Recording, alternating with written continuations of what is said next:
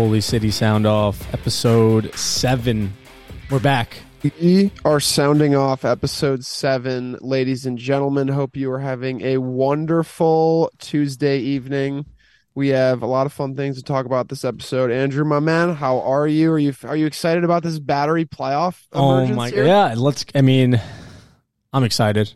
I know the Battery fans are excited, and it is a great night to talk about everything Battery and other USL news. But yeah, it's definitely it feels good, huh? It feels good. I mean, we've been supporting the club for the last year, I'd say. Just about a year. And obviously, like towards the end of last season, we saw where they sat and talking with the fans, talking with ownership, talking with the current coach, Ben Pierman. I mean, they all mentioned their goal. Their goal was to put Battery at the top, and that's where they're at right now. It did feel to me too, like based on the appointments that were being made, they were definitely on the right track, to say the least. And this season would, if nothing else, it would feature some much better football, which it already has, a lot more wins, which it already has, definitely, and more meaningful football, which I think right now fans are really excited about that. And obviously, we'll get more into the game itself and the subsequent playoff push we're about to witness. But jumping into some of the content, which I would say this as well, and we can take time to shout out how much better the Battery have played this season and how good they've looked. I think it would be unfair to not also shout out that they've improved a lot on the social media side of things as well. Ben's been coming out with a lot of good content. And I think that goes a really, really long way. You know, I think the owners, this is something the owners will understand, and I think a lot of the people on the business side will understand. But that makes a football team a lot more likable, is the social media, their presence and the type of content they make. And this year they're getting after it. Every time they get a win, they'll put up a funny graphic, kind of like shitting on the city. Grayson, you gotta love Grayson's graphic design. I still love like when I think it was like the Rowdies one where the ship is like sinking into the water. Yeah. Or the hammer. I forget what the hammer was. Oh, the hammer and the nail. That was great.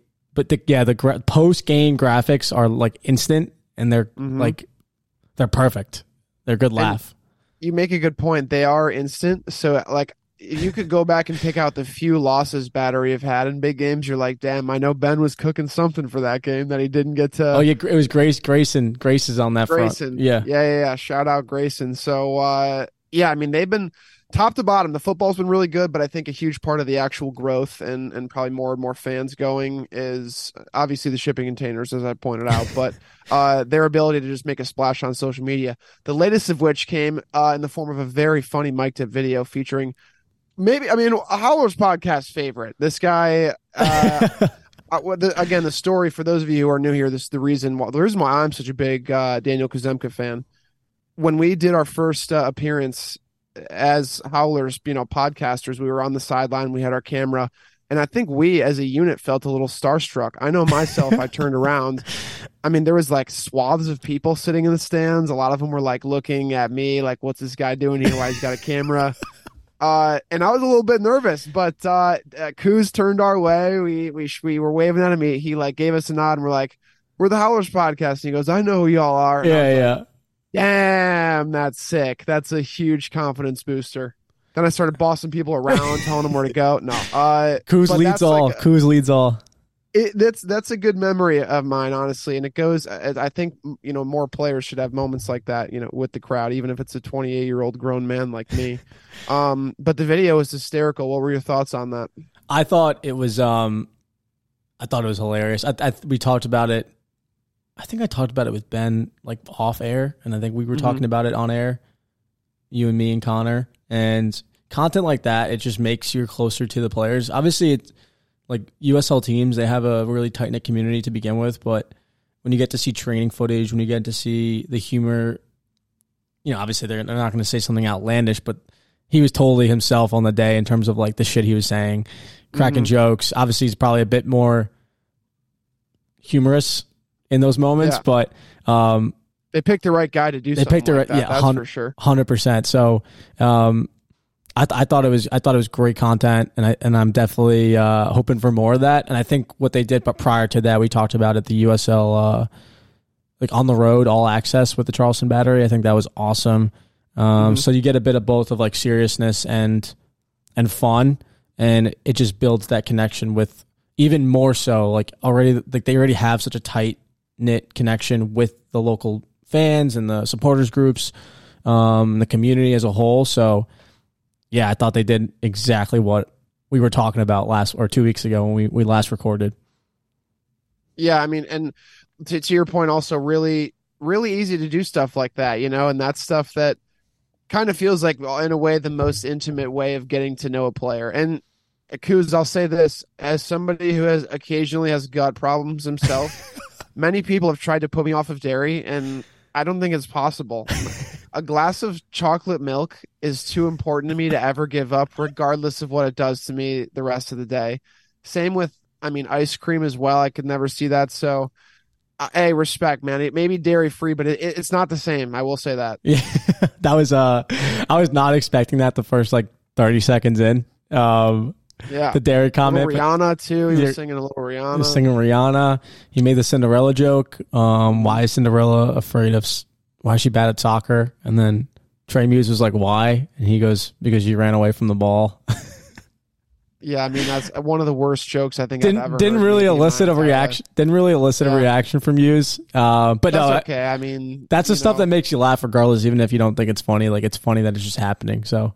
It's just hilarious that they're just their teammates, and a conversation like that went on. It's at any level. We've all played on sports teams and had some really low intelligence conversations with our teammates, and it never ends. Even if you're even at the professional level, you still need to find some time to have a laugh. But yeah, keep it up, everybody, on the Battery side of things. Want to see much more of that, especially during this playoff push, which we can jump back into. First, the game, really solid overall. It's satisfying. All wins are satisfying, but this one felt, with the clean sheet and just with the classiness in which that they displayed, their offense throughout the whole game. I thought I was pretty, my appetite was fed. Yeah, I think most fans would be saying that right now. It's not just the way in which they obviously played, but the way they defended against the second best team in the league and going forward and scoring goals in San Diego Loyal. Obviously, with everything going on with their club, they're a team that's willing to put their entire bodies on the line because unfortunately their club is folding after this season. So they have nothing to lose in terms of like this is it. And the Charleston Battery obviously are trying to make a name for themselves again. And obviously they have this season, but to clinch playoffs in that fashion against a really, really good side, both in possession and attack. Like you said, they displayed a tasty win. It was. So. And it was, again, I think it's been really easy to forget all season long that this is a relatively new side. These are guys who are playing together for the first time this season. This is Ben's first season as coach. There's a lot of new aspects to this Battery team that I think could have potentially pointed to a few some rocky points of the season. And the season's not come without its bummer losses or maybe a couple drop points in a row. But, largely, and again, playoffs are a whole different animal, but largely, I don't think any fan or supporter can say that it's been, not smooth sailing, but I think you get what I'm saying. They've not really had too many stretches where they felt like the sky was falling. They're a deep team now, so they have a lot of bodies to choose from. A lot of those guys on international duty, and that usually goes well. So I don't know. I think regardless of how the playoffs go, and then we can, jump into that whole, scenario. It's been a massively successful year, but it feels like there's still a lot that they can do. Oh, 100%. I think, like you mentioned, and I think because this team, or because the USL is a high turnover rate with players, some might be like, oh, it's common for this to happen to teams, but like football teams are football teams, and teams are teams in general in sports. New players, new coaches, that does not always usually go well, especially when you're going after the best. Obviously, they're the best, so they should perform, but that's not how football works. And I think you could say it's been almost a perfect season, like up until this point. They've done everything that they've asked of themselves and what the fans have asked for. And that's one of the things that Ben Pierman highlighted post-game, that this was one for, the executives, the ownership, not just the fans. Obviously, the fans are always going to be a part of that, but like this playoff push was what the ownership was pushing for. And so they hired Ben Pierman, and Ben Pierman got the job done along with the full man roster on that Battery team. So, and it cannot be done without the fans too. That's always something that they are that 12th man at Patriots Point, and that was one of the things that both Coach Pierman and just Tristan Traeger highlighted. That they're there all season long, home games, consistently showing up, chanting yellow smoke, almost making players choke on that yellow smoke. We almost did ourselves, but I died. Yeah, life flashed before my eyes in that very moment. But shout out Andrew Booth. You gotta love that goal. But yeah, so I think that's exactly what you can credit them for. And then, I mean, like the goals themselves, Tristan Traeger. And that's what Ben Pierman. I always allude to this, but like Ben Pierman's side, like they adapt to any team they match, and aggressive in that second ball win. That finish was a poacher's goal, and the second goal itself, Derek Dodson puts a great ball in. Traeger finds the gap between the center backs and just neatly puts it away, just before the first half and just after the first half, or just into the second half. We got two goals from a player that obviously has had his ups and downs this season with injuries and inconsistent play. So good to see that on him, and good to see the Battery make the playoffs. Yeah, and still a lot of football to be played. I mean, the clinch came maybe at a time of year where I thought it was a bit later. I remember checking the schedule today and thinking, they're still going to play well into, it looks like October here. I mean, the last match day weekend for regular season is October 14th, and then obviously the 21st. Things will kick back up playoffs wise. So, I mean, just a little over a month to go, but still quite a few games, and the standings are pretty interesting. Not that, they're in prime position already. They have a pretty decent lead on Louisville City. The top three in the East are pretty well separated from the rest. Pittsburgh's on 54 points, Tampa's on 53, Charleston's on 52, and then in fourth place it's Louisville with 43. So the top three have kind of outclassed the rest of the field in the Eastern Conference, it seems. Oh, 100%. And I mean, Louisville only has one game in hand. It's like, so it's not like they're going to catch up off that one game. So obviously pending Charleston Battery's next match or next few matches, but they do face Loudoun, bottom of the table, in the Eastern Conference. So definitely want, like you said, the season, there's plenty of season left. They want to clinch, that home spot, that like get as high up the table as you can. You're not far off from the rest. And, I think, I'm excited to see how the season plays out, because I'd love to get down to a playoff game. I'd love to get down to the USL. I don't know where the finals are usually held. I don't remember where it was held last year, but that would be something to see. I don't know if it's a higher seed type deal where the team with the best record gets, or it's a predetermined site. Somebody in our USL contingent, please leave a comment or feel free to update us on our ignorance. I mean, it would be a good idea for, either on or off mic to do like a USL playoff run through. Maybe next week, everybody will do like a quick, if you're new to this, which you're probably not, but if you are, USL playoff crash course, what seedings mean, where games are, whatnot. But that would be really helpful. You'd think if it was a predetermined site, they'd want to do it at the most impressive USL stadium, which is the brand new one, right? Or in the one Indy's starting to build. That would be, I think that's like a year or two away. And just have it there every year. That's sort of a win-win. And probably Indy's pretty centrally located to the country too. Yeah, that would be. Imagine they packed out an MLS stadium. Soccer Pacific Stadium. Go. I'd definitely go, especially Charleston Battery's in the final. I hate to even like bring it up, but it's occasionally at times it has felt for me, and maybe with you guys it's different, but there is sort of right now a howler's kiss of death going on at games we go to. Our record at games is not. We might not want to go. Actually, you're right. Yeah, and that would be that wouldn't. Hey, first of all, every fan, I'll look you in the eye and say that would not stop me from showing up at Patriots Point with a jersey on and losing my shit and getting rowdy for the boys. No pun intended. But yeah, I don't. sometimes it makes me nervous just because what is our record? Vermont did not get a win. Yeah. Hartford got a win. Hartford, the team with the worst record of the bunch of all these teams, is the one who got the solid 2-0 win in the rain. They did. Loudoun didn't get a win. Battery didn't get a win. They drew, and then when I went, they lost. That's right. Vermont lost, like you mentioned.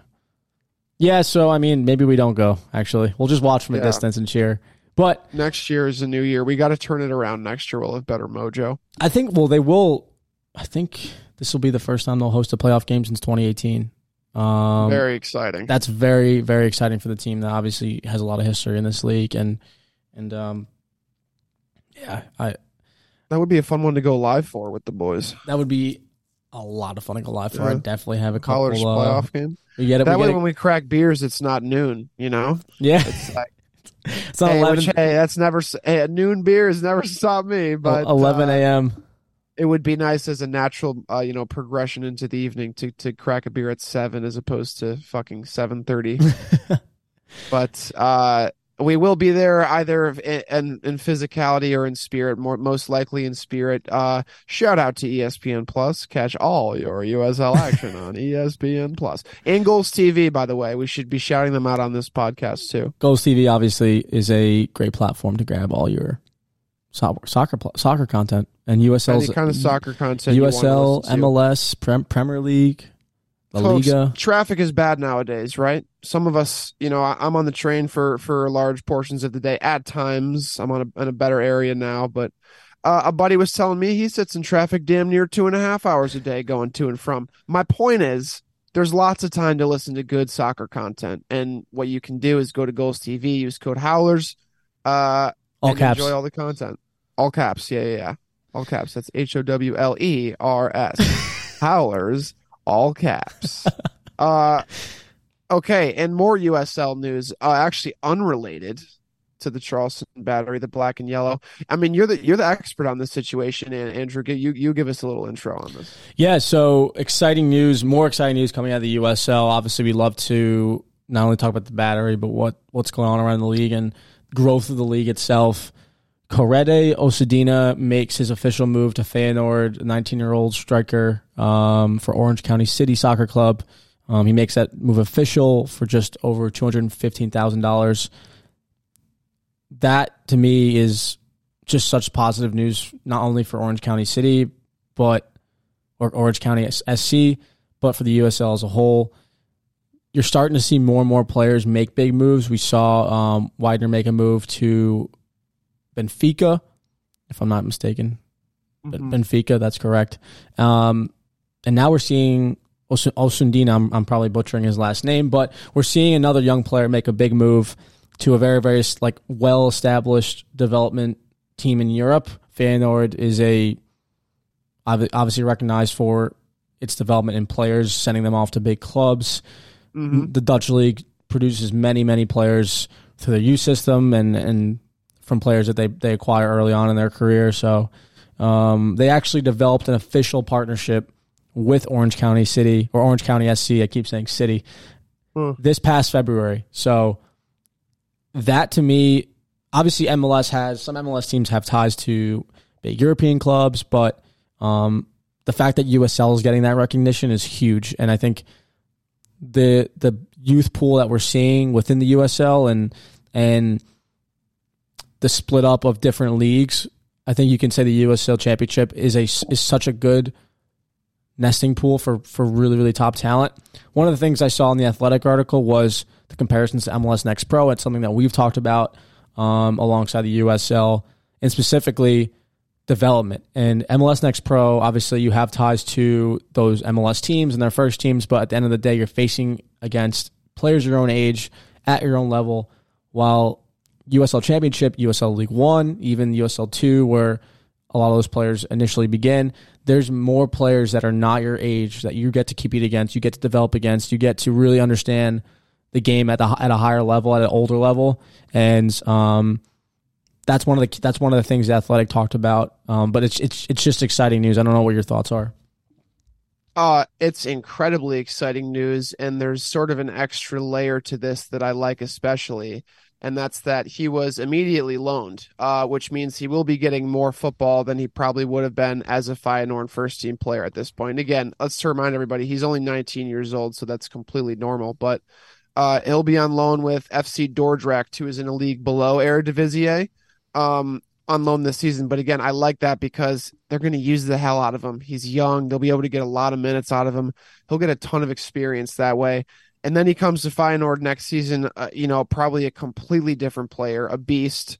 I mean, again, as an American, that's only amazing things for you and I in terms of the amount of big tournaments we'd like to see the U.S. to continue competing in. But and some Man United shout outs, because I know you'll be a fan of this. A couple Feyenoord graduates, none other than Robin Van Persie and Tyrell Malacia. So those are two guys that came from the youth system. But I'm like looking at the former players list right now, and it is kind of insane. It's obviously a system known to develop people into beasts, but Anwar El Ghazi's on this list, Nathan Ake's on this list, Urian Timber's on this list, Justin Bilo is on this list, so Wijnaldum. So that, I mean, I'm sure any top Dutch club would just have like a laundry list of just, murderers, not literal. It's just a figurative term for a good footballer. But yeah, it's very, very exciting, and I think hopefully this continues happening. Hopefully more players see, hey, yeah, I'll go to a big club. They'll probably loan me, but I can play for, you get to kind of chill when you're on that loan move. I don't know what it's like. I can't personally attest to it, but it has to be kind of interesting, right? Like if you're in his shoes and you're like, I know I have big things coming. I'll be wearing a Feyenoord shirt eventually, but I get to chill in some like gorgeous Amsterdam adjacent city and like drink good coffee and like play in like a cool, loud, smaller stadium, probably where everyone knows my name. And I don't know, all part of the journey, but I'm really excited for him. Yeah, I think that's the right move. You want to see a player like that be loaned off. You don't want to see him just sit in the academy pool, because he was acquired. He was bought, obviously, by Feyenoord. When you're 19 years old, you want to play as much football as you can. You don't want to go trade in Orange City and like consistent football for, obviously, players your own age in a youth system. Feyenoord obviously can develop that, but also they want to get his feet wet into European football as a whole. So sending him and loaning him off is the right move, I think, just to get minutes under his belt. And I think it's going to be a place for him to work his ass off and just prove his worth as to why they purchased him. One of the things I found interesting in this article was the MLS compared to USL in terms of being a send-off for these players that want to get pro contracts overseas. One of the things they talked about was longer-term contracts being offered to homegrown talent, and that kind of is a barrier to a lot of these players getting purchased because it allows for the MLS to sell them at a higher fee, while the USL obviously has shorter-term contracts, and that gives them the window of opportunity to get bought sooner and for a cheaper price. Obviously, the USL has to make their money. They're not gonna budge on a player that isn't for a good value that they get offered. So, I guess what are your thoughts on maybe the potential of competition that we see from the USL with the MLS? Because I think that's a possibility. We talk about the USL competing with the MLS from a playing perspective and I guess viewership perspective with promotion, relegation, and just like overall watchability. So is there a potential where we see more and more USL players? I could see it. I think maybe not big name players, maybe not the Tyler Adams of the world, but right, like slowly start to build more players transferring to Europe from the USL compared to the MLS. Yeah, I mean, Ange Ball is a big thing in my life right now and in the Premier League, but he did give a great interview, and this is not just great because it has to do with Tottenham, but this is great because it's just an awesome thing to hear a coach say, which is largely, and I'm paraphrasing obviously, but he's not afraid to go to places like Japan and look at a good university player like Kaoru Mitoma. Like he mentioned seeing that guy back in the day and thinking like, I don't give a shit where he's playing now. Like I'll give a guy an opportunity. So same idea. Someone comes to, I just imagine a scout being at that Hartford game, like in the USL that night, and it's teeming rain, and he's like, man, this is like some grassroots backwoods football. Like this is some gritty stuff. Both these teams want to win. It's fast paced, and I think it's pretty manageable to find really top level talent at places like this. I think the more coaches are willing to open their mind, the more that they'll give opportunities to players. And sometimes that's all the difference is between an MLS guy and a USL guy, at the top level. It's just different opportunities, different exposure. This guy got a certain exposure because of where he's from or what club he was with. This guy maybe didn't. So I think it's great for the USL. And if it creates more competition between the USL and the MLS, then that does nothing but good things. It also strengthens the notion that there should be more serious competition between the two leagues. Like, because this past year, and unfortunately, the story of the competition was like, are we going to even televise these USL games? So more of these guys making moves like this does incentivize more televised USL matches. It's just like there's a million good things I can think of that can come from this. So from a competition standpoint, actually, which was your main question, yeah, I definitely think it's a possibility because coaches will start to say, I don't need to get a ticket to Gillette Stadium on a Saturday night. If I just go up the road to like Springfield City FC, there's like a 6'4" giant midfielder who just didn't play, he didn't go to this school, he didn't do this, that, the other. It's like, no, I found this guy and he knows how to ball, and more importantly, he like knows that he can ball. So I'm all about it. Yeah, that's like perfectly said. I think identifying opportunity is the biggest thing when it comes to footballers. I think I forgot who mentioned it. The level of play. Skage mentioned it. The level of play we see compared like MLS in Europe. Obviously, he mentioned the MLS example, considering that he played for DC United for a stint. But the level of play isn't necessarily drastically different in terms from an individual skill level. It's how you mesh those players together and create a powerful team. And so I think that's where a lot of these players are being missed.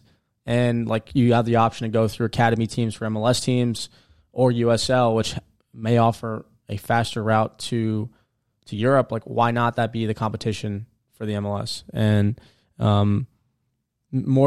we talked about it in the beginning of the podcast, the social media content, the popularity it grows, the fun things we see online, the breaking news of Joshua Widener going to Benfica, and how that was like, that shocked the U.S. landscape in terms of soccer because of how it's so grassroots and how big his move was. And then obviously Louisville's a bigger team in the USL in terms of like stadium and money and all that stuff. So yeah, I think it's exciting, and I hope we see more of these players go for sure.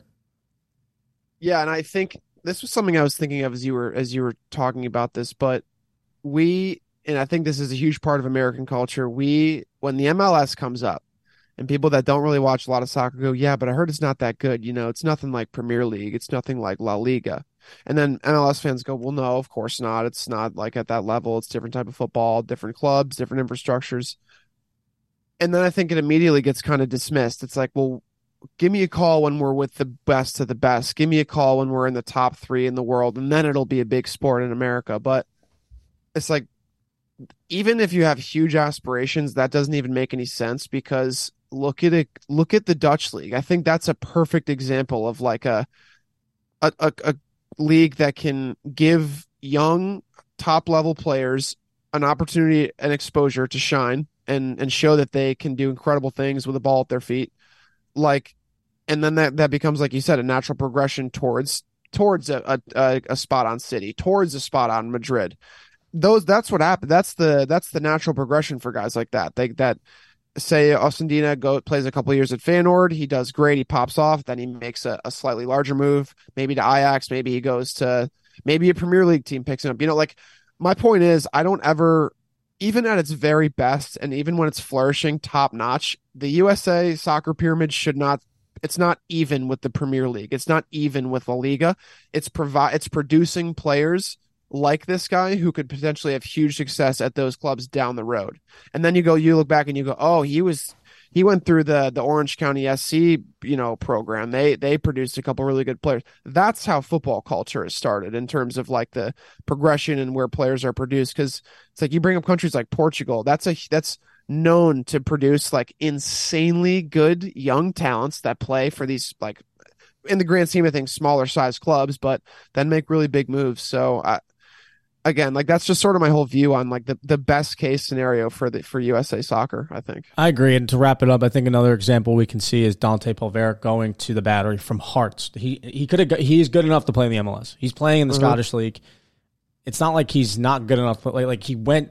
I don't know what the connection between the Battery and Hearts is, but they obviously were able to get a deal done where he can loan. He was on loan for a quarter to half of the season, probably half of the season, I'd say, and that's where you can start to see more and more European clubs be like, oh, my player went to the USL, Dante went to the USL, balled out, now he's playing regular football for Hearts. Like, they're going to see his development in the league if you wanted to reverse the situation and be like, if he's going to the USL to play minutes and develop and play better for us when he gets here, what's going on in the USL that I'm not paying attention to the talent that we can pick from, like all the other teams and like the player that we just sent there to obviously get minutes and develop before the season starts. So, yeah, I think you're absolutely right, and you're bang on with that. I also think maybe Pulvar just visited on like a nice summer day and sat out by the water, and some guy went, "How you doing, friend?"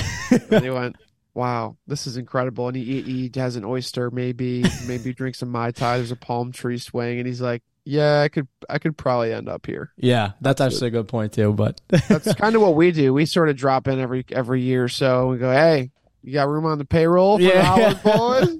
We'll be back. We'll be back next time. But yeah, you've let the wolf in the hen house with us, I think, unfortunately. But it is what it is. But yeah. That's Holy City Soundoff, episode 7. Charleston Battery qualify for USL Championship playoffs. Woot woot. Big moves around the USL and great content featuring Dan Kenzemka, friend of the Howlers podcast. Can say he's a friend of Holy City, obviously. That's episode 7. See ya.